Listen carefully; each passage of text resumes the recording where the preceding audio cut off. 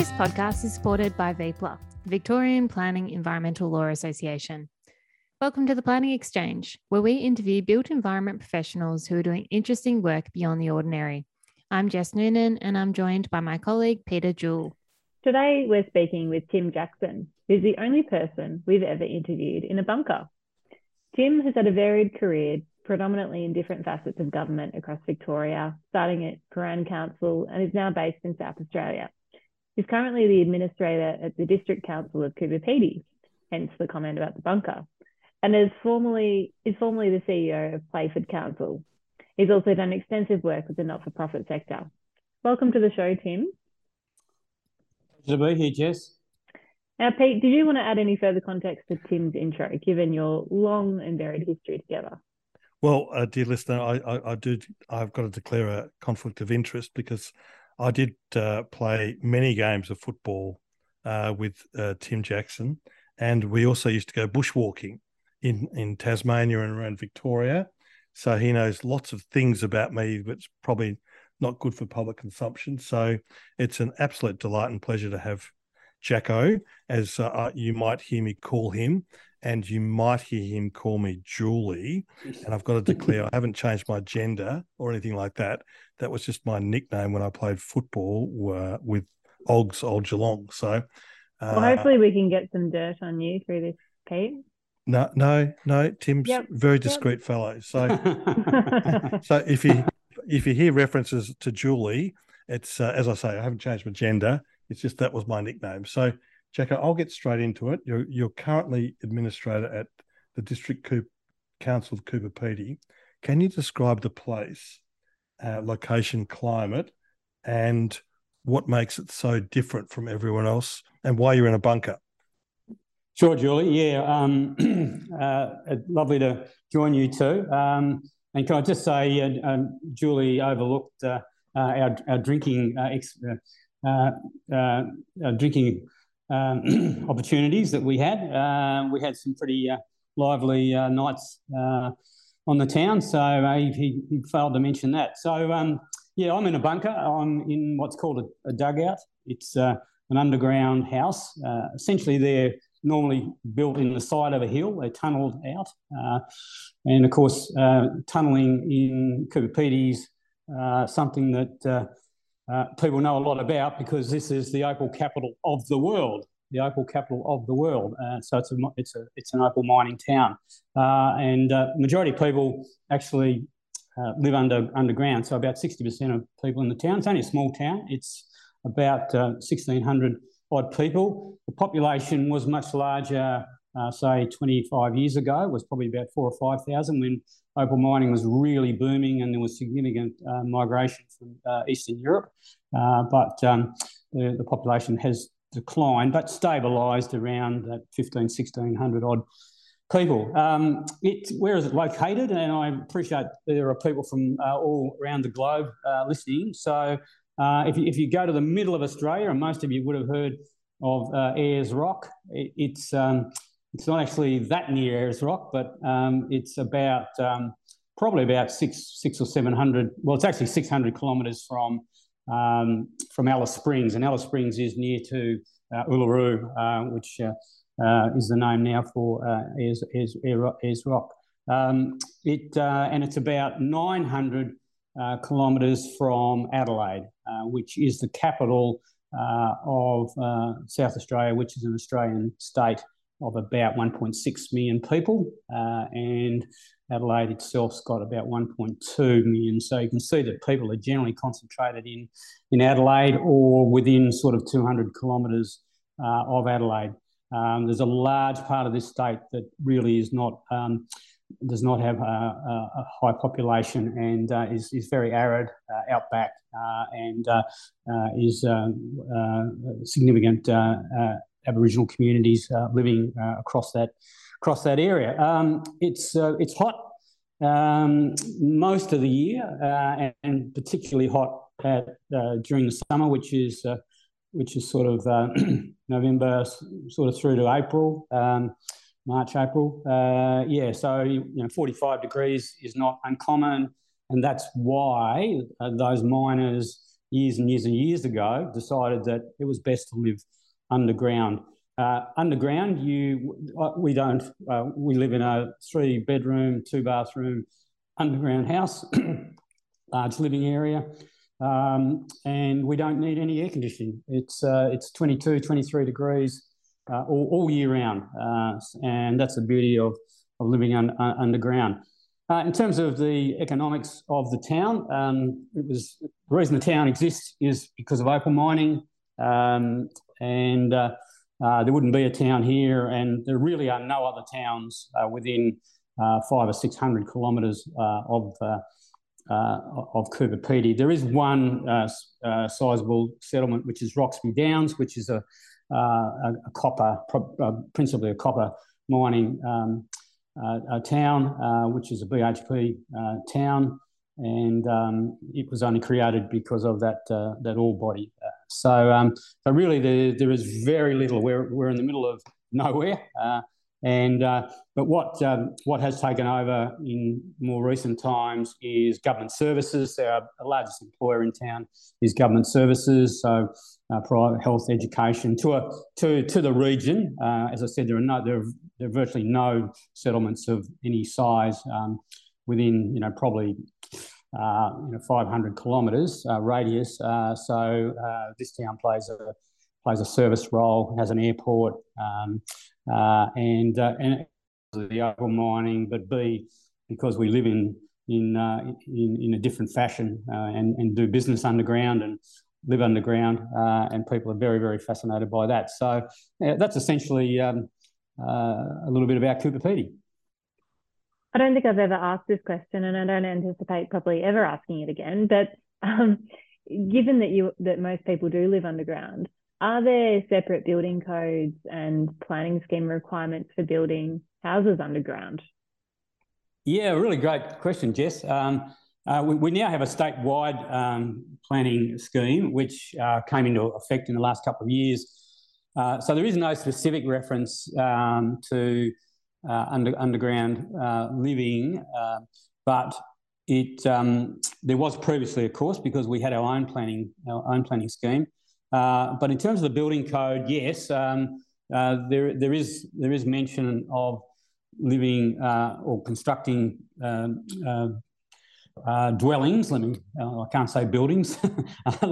Constructing dwellings underground, and when that was, this is a really interesting story. When that was introduced, there was great consternation because the building code required structural engineering certification.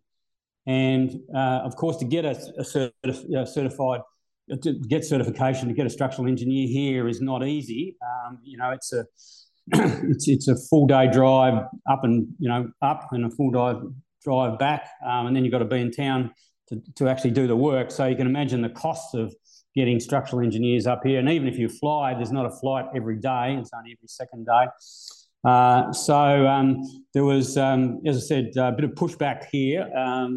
In terms of that requirement, and this all predates me, but the state government and the council worked together, and what they did was they created a committee of the council, so it has a legal basis. It's called the Underground Construction Advisory Committee, and it's obviously covered by the council's insurances, etc., etc., etc. Now that's comprised of miners. Not structural engineers. It's comprised of miners, and the miners certify as to whether or not the construction is sound structurally. So, these guys are tunnelling underground. They know whether the roof's going to stay up and what the span of the open space should be. So, we've got this group of miners who make a recommendation as to whether or not a proposed underground dwelling should be approved. Jacko, I'd love to go to one of their committee meetings. I'm sure it would. They're pretty informal, Julie. I'm sure they're not serving tea and coffee. That's right. Thanks for the support from Ratio Consultants, an independent voice and trusted partner in planning, urban design, transport and waste management. Ratio supports change through projects that shape cities, neighbourhoods and places for people. See ratio.com.au for details. Now, for about 2 decades before you're at Coober Pedy, you're at the CEO, and that's the Chief Executive Officer at Playford Council. It's a fairly significant council area within Adelaide. Can you describe the place and what were the major issues affecting that council? I'm sorry, I should know, but you were there for at least 10 years or something, weren't you? I think it was 18, I think, in the end, I think. Couldn't get rid of you, Jacko, but no, tell us about Playford. Yeah, well, I literally did go there for 3 years. And what was happening was there were council amalgamations, local government reorganisation in South Australia, and that had followed local government reorganisation in Victoria. Jeff Kennett, for those that are Australians, he was the Premier at the time. So South Australia followed Victoria, and I went through it. I was working in Victoria at the time. The Kennett reform was occurring, and then principally that's the reason I got recruited to South Australia, because when they decided to reorganise local government in South Australia, this council area decided they wanted someone from Victoria that had been through it before. So that's essentially how I got to South Australia, and I really was only moving there for 2 or 3 years. I was going to merge two councils. There were two councils that had decided to merge, not a bit reluctantly, but they had decided to merge. It was a voluntary, well, inverted commas, voluntary process in South Australia, unlike Victoria. So that's sort of how I got here, and then I stayed in the role for 18 years. And I guess the reason I stayed in the role for 18 years was the area in which I was working was so challenging and interesting. And so it was on the northern. So as I said, Adelaide is a city of about 1.2 million people. It's a small city.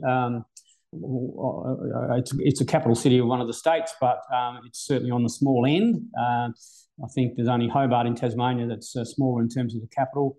Of course, there's Canberra, which is also smaller, but it's not a state, and Darwin's not a state either, up in the Northern Territory. But it's on the northern fringe of Adelaide, and your listeners will be interested in this because it was actually a satellite. It was built as a satellite city, so it was built on its own. It was actually divorced from the metropolitan area proper. So the Premier at the time was a fellow called Tom Playford. He was a Liberal. He governed the state for a long time. He decided that South Australia needed to transition from being a state principally based on agriculture to one based on manufacturing. So he created this city, which was a city of the future. It's based on the New Town movement in the UK. And he created Elizabeth, and he named it Elizabeth. And of course, have a guess who that was named after? Queen Elizabeth. And so that's sort of how Elizabeth, and the city initially was called. It's now called the City of Playford, obviously named after the Premier who created it. But the city that was created, this city of the future, was called the City of Elizabeth. And it was highly successful, fully planned city, and a lot of British migrants came, principally British migrants, and looking for a better life. Here's this fantastic new city. Everything's brand new, shopping centres, ovals, everything's wide streets, trees, et cetera, et cetera, et cetera. So a huge influx of people. It grew very, very quickly. Industry was sought, pursued. General Motors Holden, of course, closed a few years back, but the major plant in Australia was in Elizabeth, and at one stage they were employing 10,000 workers. So that's the sort of the city of Elizabeth. Adjoining that was sort of agricultural areas, which was a shire, so a rural-based local government area, and eventually it was called the City of Manapara, and and of course, as Elizabeth outgrew its boundaries, so the city of the future outgrew its boundaries, it spilled into the agricultural areas of the city of Manapara. So it was the city of Manapara and the city of Elizabeth that agreed. As I said, they probably weren't that keen on it, but anyway, they had no choice. So they agreed to merge. Elizabeth was perhaps not successful as an experiment. It became an area where there was high unemployment, particularly when the downturn in the manufacturing industry occurred in Australia, 20, 25 years ago. A lot of manufacturing went offshore. Holden obviously was downsizing, and that was due to automation, et cetera, et cetera, et cetera. Really, the new city of Playford, in terms of the CEFA index, and the CEFA index is the level of social disadvantage. It's an index that the federal government in Australia determines. Playford was the third poorest community in South Australia, so had a lot of social challenges, but it also particularly when I was just before I'd come along, it was starting to be essentially where most of Adelaide's growth was occurring.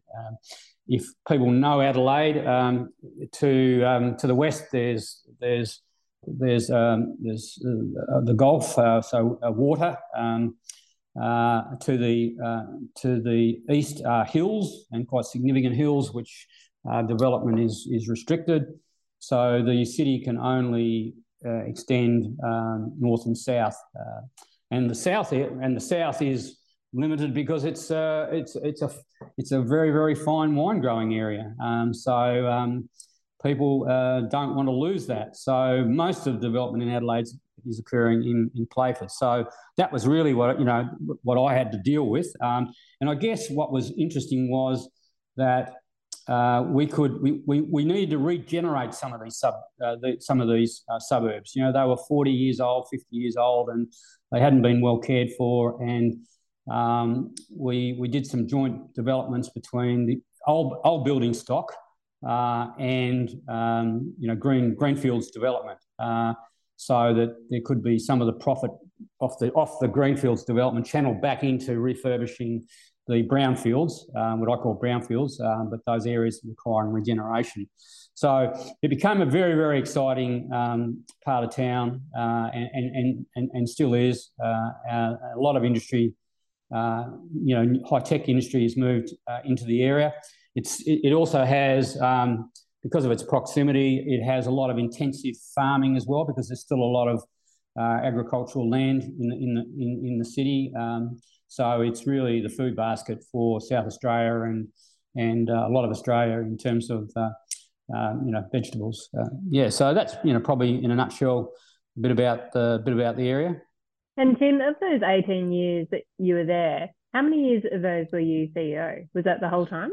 I was the CEO for the whole time. So yes, I was recruited. Oh wow! Okay. I was recruited as the CEO, and in fact, I was the CEO, which was probably one of the worst periods of my life. I was recruited in February of 1977, but the amalgamation wasn't occurring until May, and so therefore, and both CEOs of the two councils had left. So I became the CEO of both of two councils simultaneously, and I had two groups of elected people, and they hated each other's guts. And the two mayors were running against each other to become the mayor of the new city. So it was difficult.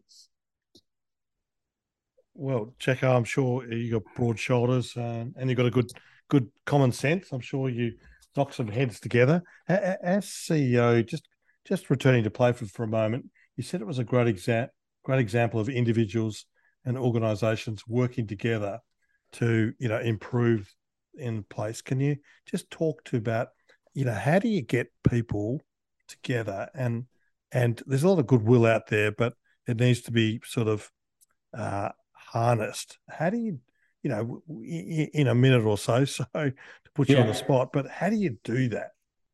Yeah, look with great difficulty. I've got to say, it's. I think it is the challenge. It is the challenge in Australia. It's a challenge anywhere.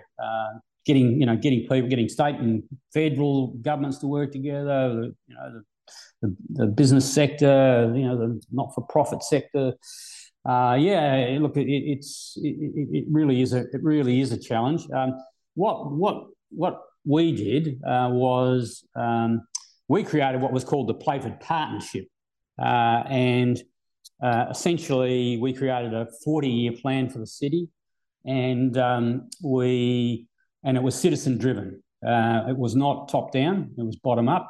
We had 1,500 face-to-face engagements with individuals, and I think we consulted 250 organisations, I think, and these were not just putting an ad in the paper.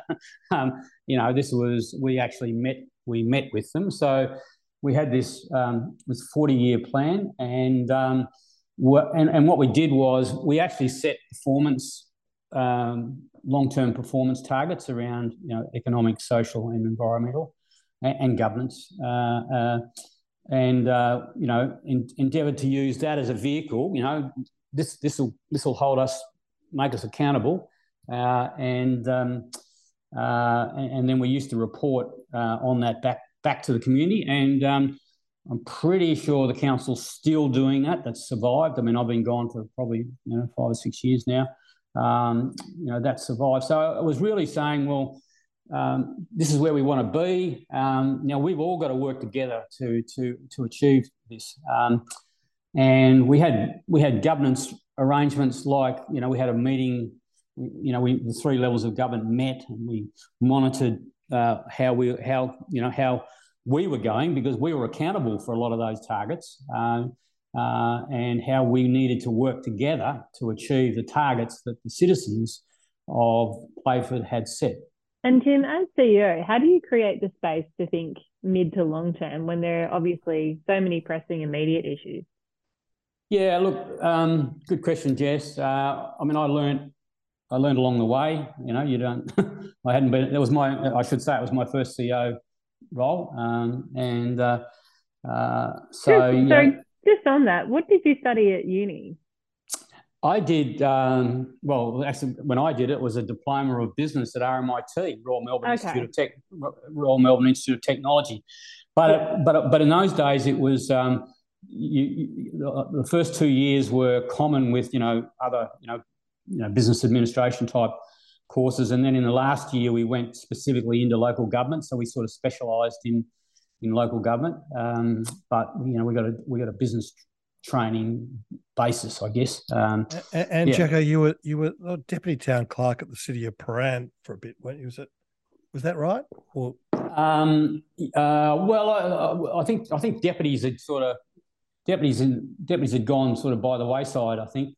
That's what I told the police. That's what I told the police. So they seem to accept it. They seem to know you, Jacko. But what was your role at Prahran Council, which is for our listeners, that's an inner city Melbourne suburb, which is Well, I had a number of roles, but in the end, I started from university, and I was doing payroll. So I started, very, it's an important role because you need to get people's pay right. But I was doing payroll, so that's where I started, and I almost became the CEO there. There was only one vote in it, and but that vote went against me. So I think it was 4-3, I think. But I was essentially at that next level. I was the acting CEO at the City of Stonnington for about 3 or 4 months before people. Again, for people that don't know, Kennett reorganised local government. The Premier of the state reorganised local government in Victoria, and then put in unelected people like what I'm doing now, administrator, unelected people to run the council for 3 years, and then return to having elected representatives, and I led the council for I think it was 3 or 4 months prior to that election, and the new council then didn't appoint me. So,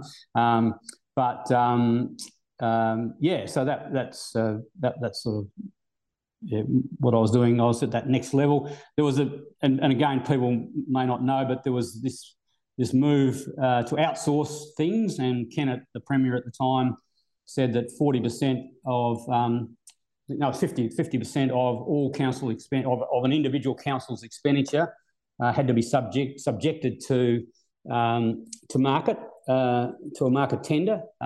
So that included things like childcare. It wasn't just road construction.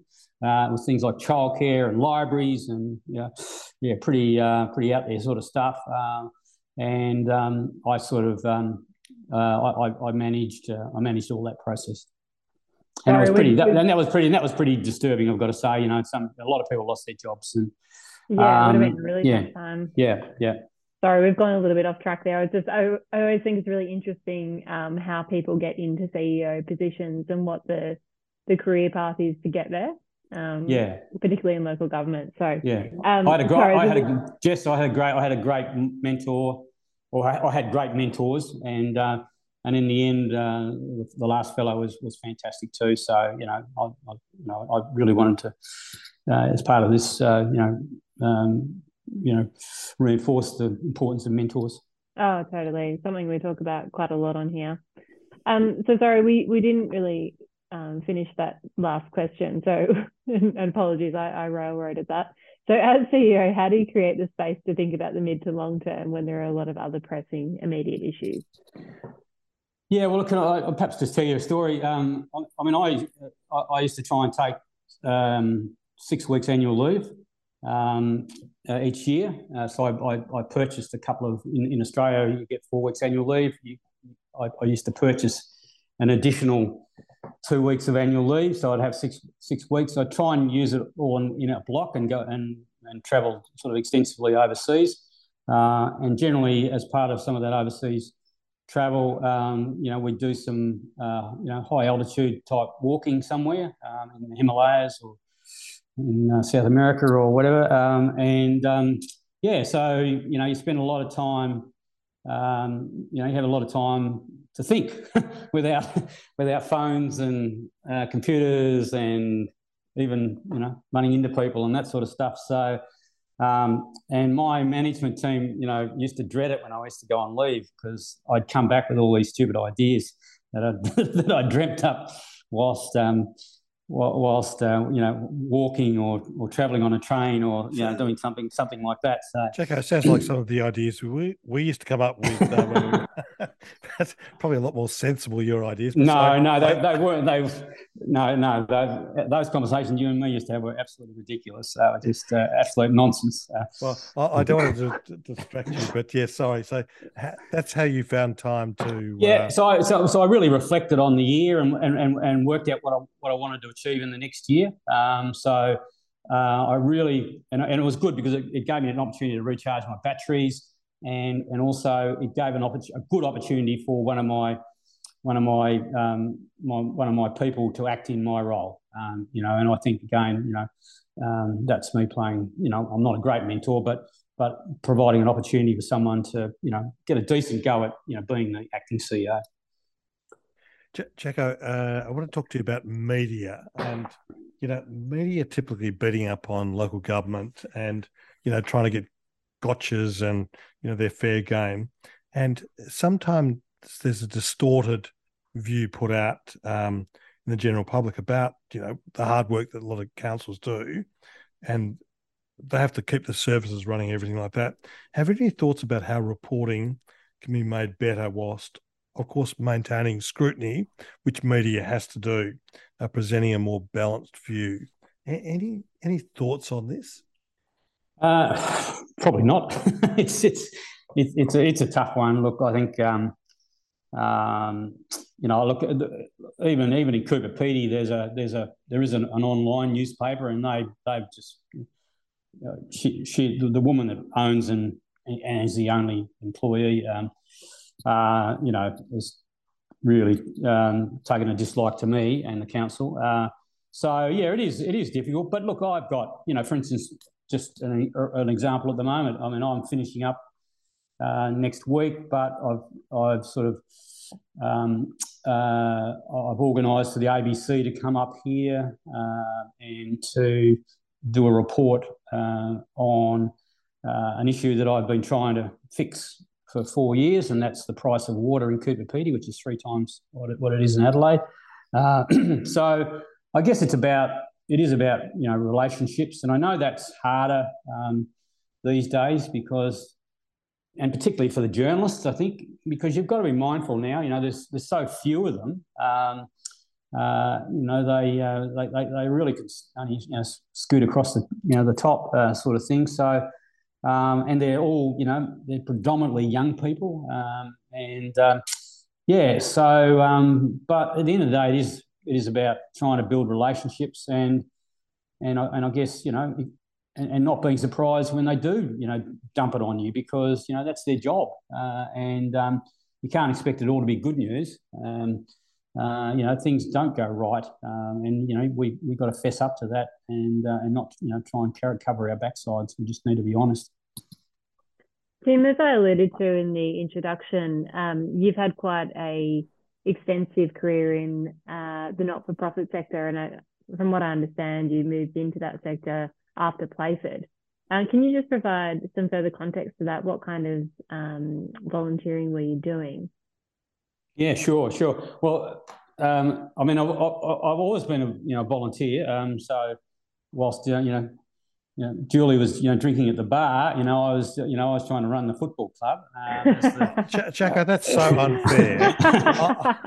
That's very accurate. I used to sell the raffle tickets, and I always overpromised on the raffle, and we got so much money from that. And I was on the committee. But anyway, Jess, let's. You sound very defensive. Yeah, I am. So after I left Playford, I actually got involved in volunteering administration. So there are peak bodies in each state and territory that advocate for volunteering with government, etc., and try and support volunteers. And there is a national body to do that as well. And of course, there is a world body as well. So I got heavily involved in that initially, and particularly because the organisation was in all sorts of trouble for a whole range of reasons, with financial and CEO-wise, etc. So we were about to go broke, and I obviously had some management skills and financial skills. So I joined the board, and I eventually became the chair of volunteering SA and NT, which is the Northern Territory. So we cover a territory in Australia, which is a territory that doesn't have a lot of people, but it's a very, very large area, and of course South Australia. So and ultimately I became also president or chair of Volunteering Australia as well. So so I got into that, but I also went into I had an interest in social housing. I joined a board that was heavily involved in social housing. I joined a board in the disability sector. We were transitioning from to the NDIS from the state based block funding arrangement. So that was a huge change management process for those disability organisations. So again, I'd had a fair bit of experience in change management, so I was of some use there. So that's that was sort of I'm involved with a small charity that supports 25 schools in the Philippines. Very, very rewarding. But it's really important that people like me, bring our skills to help those organisations, because the boards are all generally unpaid, and there are limited senior staff, etc., and they're all trying to do good work, and there's never enough money, and there's always too many problems, and or issues, I should say, that need to be fixed. So that's essentially what I did. Well, Tim, you'll be on my side. You'll be on Team Julie, not Team Chess. But I volunteer for the Melbourne Magic Festival along with, the Queenscliff Music Festival, a couple of other things. And Jess mocks me for being a volunteer at the Magic Festival. But we won't ask you to comment on that. But is volunteering a health marker, do you think, of communities? I mean, the number of people who are actively engaged in volunteering, does that represent sort of a healthy community, do you think? Or yeah, look, it's a challenge. I mean, if you're involved with an organisation, or if you live in a community, you'll I've no doubt you've experienced, we haven't got anyone to do that, or there's a shortage. So there's never enough volunteers. It is an ongoing challenge, and I think it's even harder now because in households, generally the two adults, if there are two adults, work, either full time or part time, and got raising young families, and all that sort of stuff. So look, it's incredibly challenging, and and not whilst not wanting to be derogative at all. It's no intention at all. But even volunteering, because I was involved in volunteering in Australia level and to some degree internationally. Volunteering. Australians are great volunteers, but in other countries around the world, some think, what's this volunteering thing? It's just not part of their culture. And often when people, and of course Australia is very reliant on migrants, and often when when you look at our background, all the statistics now in terms of people that were born in a country other than Australia, or I think that sort of cultural shift is also a challenge. When they come to Australia, if they come from a community where volunteering is not part of their culture, how do they sort of make the transition to, this is how we do things in Australia? We go down to the local footy club, or we're on the school, we're on the school council, or we're with the Girl Guides, or whatever it is, the Surf Lifesaving Club. So I think there are definitely challenges. I don't think governments recognise the importance of volunteering. There was a South Australian academic at Flinders University priced it for us in South Australia, not just in South Australia, in Australia, $120 billion a year was the contribution and that was probably a decade ago. $120 billion a year in contribution made by volunteers to this country. And I think at the time, the national, the Commonwealth government's total spending budget was $900 billion, I think. You can see just how significant, and I think at the time it was larger than mining. I think with the statistics, so you can see the importance of it, but I don't think government invests anywhere near enough in trying to enhance volunteering. Tim, just going back to local government, you've gone from Playford, which is about 100,000 people, to a small town of Coober, Pedy, with a high transiency of population set in the desert. There must have been a very big culture shock coming into that, but I'm also interested, I guess, in the role that you have there. Was that a culture shock as well? Yeah, look, I guess so. Yeah, I mean, workforce-wise, we've got 55 employees. Playford, when I left, I think we had 600, something like that. So,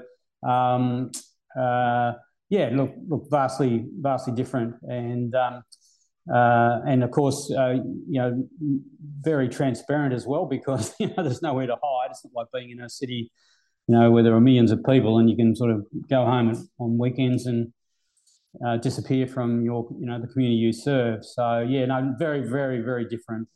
But I always wanted to. I always, and was one of the reasons that I actually took it wasn't the only reason, but it was one of the reasons that I took this role. It's an odd role for someone like me to take because it's very, very remote, small community, and very, very challenging. Council was dysfunctional. But one of the reasons was I just wanted to understand how difficult it is to live and work in remote Australia. I worked with, over the years, we'd have conferences in Adelaide or Canberra, and, you'd get these guys that had come, from Central Australia somewhere, running a small council. I just couldn't comprehend how these guys could operate, because often the legislation that they're required to administer is the same as Playford, that's got 600 staff, and yet there's no regard had for the fact that, well, this council's only got 55 people. Often in business regulation, small businesses under 30 or 50, get exempted, or have some lower standard that recognises that small business, just doesn't have the capacity of large business. But in local government, generally, and I can certainly talk about Victoria and South Australia, but I'm pretty sure it'll be the same in the rest of Australia. There's no regard had for size. So I just really wanted to understand how difficult it is to operate. Just getting staff. When you need something, it's not just, well, let's whip down the corner. It's 900 kilometres away. You can't get a part. We can put it on the plane, but the plane only comes every second day. All that sort of stuff. Yeah. Well, Jacko, that's remarkable. That most people just do not understand that. I was with a rural shire halfway between Adelaide and Melbourne, and the Shire of Hindmarsh, the dear place. Yeah. That place is held together with a bit of string and a bit of sticky tape, and the goodwill of the council people who've got to cover enormous distances. And all credit to them. I mean, and they're, as you say, they're accountable because everyone knows them. If something doesn't work, people let them know. But I wanted to just ask you, leadership, natural or learnt, your thoughts. What must a good leader possess? And I'm sure you're an outstanding leader, but not talking about yourself, but what those things are. Is leadership learnt? Does it come? And what does a good leader need? Look, a great question. I think it can be both. I mean, I think you've always got to keep learning. So, but some people just have a bit of a natural tendency to lead. I think it's a bit of both. I think, for me, it's I think leaders really need to care for their people. I think that's, if I had to put my finger on one single thing, I think empathy, caring for your staff is really, really important in terms of organisational leadership. I mean, there's community leadership as well, but I'm probably principally talking about leading the organisation. If I had to put my finger on one word, that would be it. Obviously, integrity and honesty, and being able to build a level of trust. I don't go for all the technical skills and even strategic planning and even that sort of stuff. I mean, I just think you've got to be a decent person. You've got to be modest. There was a stage there where the shinier you were, the better you were. You get all those extroverts that everyone thinks are fantastic. Because they've got a big mouth. It's often the introverts who are the best leaders, and So I think those personal qualities are really what makes a leader. Are you actually a decent person? Because people, if people are going to follow you, they'll be able to assess whether or not you're a decent person and whether or not you'll do what you say you're going to do. And Tim, you've had a very long career, mostly in local government. What would you say to yourself on your first day of work? What would I say to myself? on your first day of work? You made the right. You're gonna live in Coober, Pedy one day. Yeah, no, I wouldn't have seen that. I think I suppose, Jacko, the question is, you're reaching the end of your career, sadly. What would you say to the young Tim Jackson, the green, young, keen fellow? What sort of, would you say to him? I don't know. What would you say to him? What I'd say, you made the right decision. Going into local government, yeah, going into local government. I think because I think it's the level of government in Australia that's closest to the people. Even in cities, you're accountable, and there's really nowhere to hide, and not like federal or state government if you're a public servant. Look, I think that's what I'd be saying, and but be sure that your reason for being there is to serve the community. I know we have careers and all that sort of stuff, but it is about serving the community, and so that that's what I would say. And look, I somehow I knew I wanted to go into local government when I was at school. I don't know how the hell I knew that, but then when I think it was because I thought, well, I could actually make a difference in local government. I could actually see the fruits of my labour. Whereas if you're in a Commonwealth department in Canberra, very, very hard to see the fruits of your labour. I've got to say I was impressed with my young self in terms of thinking. That's why I went into local government. Terrific answer, Jacko. We thank Victorian Planning Reports, our very first supporter. If you want the A to Z of planning decisions in Victoria and excellent editorials, please get yourself a subscription to the VPRs. Details on our website. This podcast is supported by our wonderful friends at 1 Mile Grid. 1 Mile Grid is a boutique consulting firm which offers traffic and transport engineering, transport planning and waste management services. You can find out more by visiting their website at www.onemilegrid.com.au. Now, we're moving to Podcast Extra or Culture Corner, but before we get there, I've neglected to mention that your sister Virginia Jackson is one of the Melbourne's best town planners. Also, that you played 273 games of football and you're known for always wearing shorts. You're an outdoor fellow, right? Yeah. Sorry, Jess, this is a bit of indulgence by me. But, Jacko, something you've read, seen, watched. Hold on. Before you go there, I need to ask Tim, what was Pete like at footy? Yeah, well, that's good. Yeah.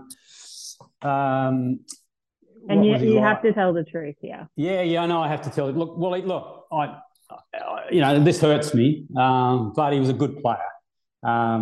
He got a lot of the ball. Now, whether he shared it with other people, that's a question mark. The umpires love me. I'll just put it that way. Well, hang on. I was just going to get on to that. That's exactly right. He certainly the umpires absolutely loved him. If you remember those days of people throwing themselves on the ground and faking a free kick. Julie was a perfectionist at that. But no, look, he was a very good footballer. He got a lot of the ball. He covered a lot of territory on the ground. I'd put him and can I say durable as well. He never seemed to get injured. And I could be wrong there, Julie, but I don't remember you missing too many games. I was very durable too, to tell you the truth, but. You were indestructible on the halfback flank, but I mean, I did have a broken jaw one year, but I do remember that. Yeah. Can I prompt you about the best and fairest as well, please? Sorry. Yeah, yeah. Well, then there were a couple of best and fairest in there, and best clubman, and all that sort of stuff. So yeah, no, he was a great. Never best clubman, but yes, too, best and fairest. But thank you, Jacko. We can cut all of this out. Pete, No. Yeah, we'll cut it all out. No. Now, Jacko, how do you refresh and relax? Yeah. Well, physical activity is really the best thing for me. I've always been active. So walking, running. But how do you do it in the heat up there, Jacko? I mean, 45 degrees. Yeah, well, that's true. Well, you run early in the morning and that sort of stuff. I ran 11 kilometres yesterday morning. It was, what was it yesterday? It was 38, 39, I think. Before the sun rises and, it's a bit warm overnight. Yeah, but over the years, I've always used exercise as a way to clear my head. And as I said, those 6 weeks away, particularly when I was a CEO, in that last decade, was really important to my sanity because being a CEO is a pretty full-on role, and that's why I went overseas. Well, I mean, I went overseas because I love to travel, but I also went overseas because they couldn't get me. They couldn't. The councillors couldn't be ringing me, or staff. I mean, these days I know it's much easier to contact people overseas. In those days it was, you went overseas, that was it. You never even attempted. We had significant floods one year, and I was in South America, they didn't even bother to contact me because they couldn't, because I was somewhere in the wilderness. And they dealt with it. They dealt with it fine. The acting CEO did a fine job. For me it was about exercise, and I've got to say also exercising on my own, because last thing you want to do when you've been talking to people all day is then go out and run 10Ks and alongside someone and they're wanting to yap away. So and I guess that's also thinking time for me as well. I often wouldn't turn off necessarily, but I just give me a bit of clear air to think about, well, gee, what do I need to do about that issue, et cetera, et cetera. So that's basically how I refresh and relax. Well, Jess, as I was saying, he's a super durable player. He's like what's that rabbit that doesn't stop on those battery ads? The Duracell rabbit. That's Energizer Bunny. So that's what. Sorry, you've got it, Jess. Now, Jess, what's your podcast extra? I've just finished watching Madoff on Netflix, which is the story about, or the documentary really about Bernie Madoff. I think it's the history's biggest Ponzi scheme. Have you watched it? Haven't seen it, no. Very, very interesting. Would highly recommend. What about you, Pete? Well, Jess, I've two things. I've been listening to Audible on my, Jacko, you'll be ashamed of me, casual walks around the Tan. And I've been listening to Audible. Somerset Maugham, he was a very popular writer once, and he writes terrific short stories. So I need to get into Audible. Yeah, I feel like I get through books a lot quicker. Well, it's just walking around the Tan takes, I don't know, 35 minutes or something, and you just get this thing going, and the short stories are, they're so well written, very hard to write short stories. And the other thing, Jacko, I'm a beekeeper, and my bees were up in the country and starving basically, or they weren't being productive because there wasn't enough food, even though there was heaps of land around them. So last Saturday night, I loaded the hive into the back of the ute after dark and brought them down to the coast. So just starting. And so now all I do, I don't work anymore, Jacko. I should be working, but I just look at the bees. They're so bloody productive. Yeah. Unbelievable. Yeah. So that's mine. So listeners, if you can't get a beehive, but other than that, Jacko, you've been a marvelous. Can I just talk about that? I mean, I've been watching. Oh, sorry, Jacko. Yeah, we did. Yeah. Skip utopia there. Sorry. Sorry, you're our guest, Jacko. Sorry. Yeah. I just started watching some repeats of Utopia. It's fantastic. And Jacko, just explain how not to do things. How not to do things. Yeah. I mean, just explain the TV show Utopia to our, I guess, overseas. Yeah, I should. Yeah, sorry. Thanks for doing that. So it was made, I don't know, 15 years ago, I suppose. But what it is it's a federal government construction major project authority, and delivering. It's satire. Yeah, it's satire. Yeah, it's satire. Yeah, absolute satire, so just all the machinations of government, and why projects that shouldn't go ahead do, so et cetera. So and so much of it is so true. It's all about the press release and whatever the political. The minister, and all that sort of stuff. That's exactly right. The advisors, the political advisors, and et cetera. So I find I can't actually watch it anymore. I find it just too eerily accurate to real life. Yeah. It's amazing. And the other thing, the book, and again on Audible, I've just been listening to Sir Edmund Hillary's biography, and it's on Audible as well. So I've just about finished that. So I assume Jacko, most not people everyone know. No, yeah. The first man up Everest, him and Tenzing, who was a Nepalese Sherpa, person, made it to the top of Everest in 53. An amazing effort. They did use oxygen.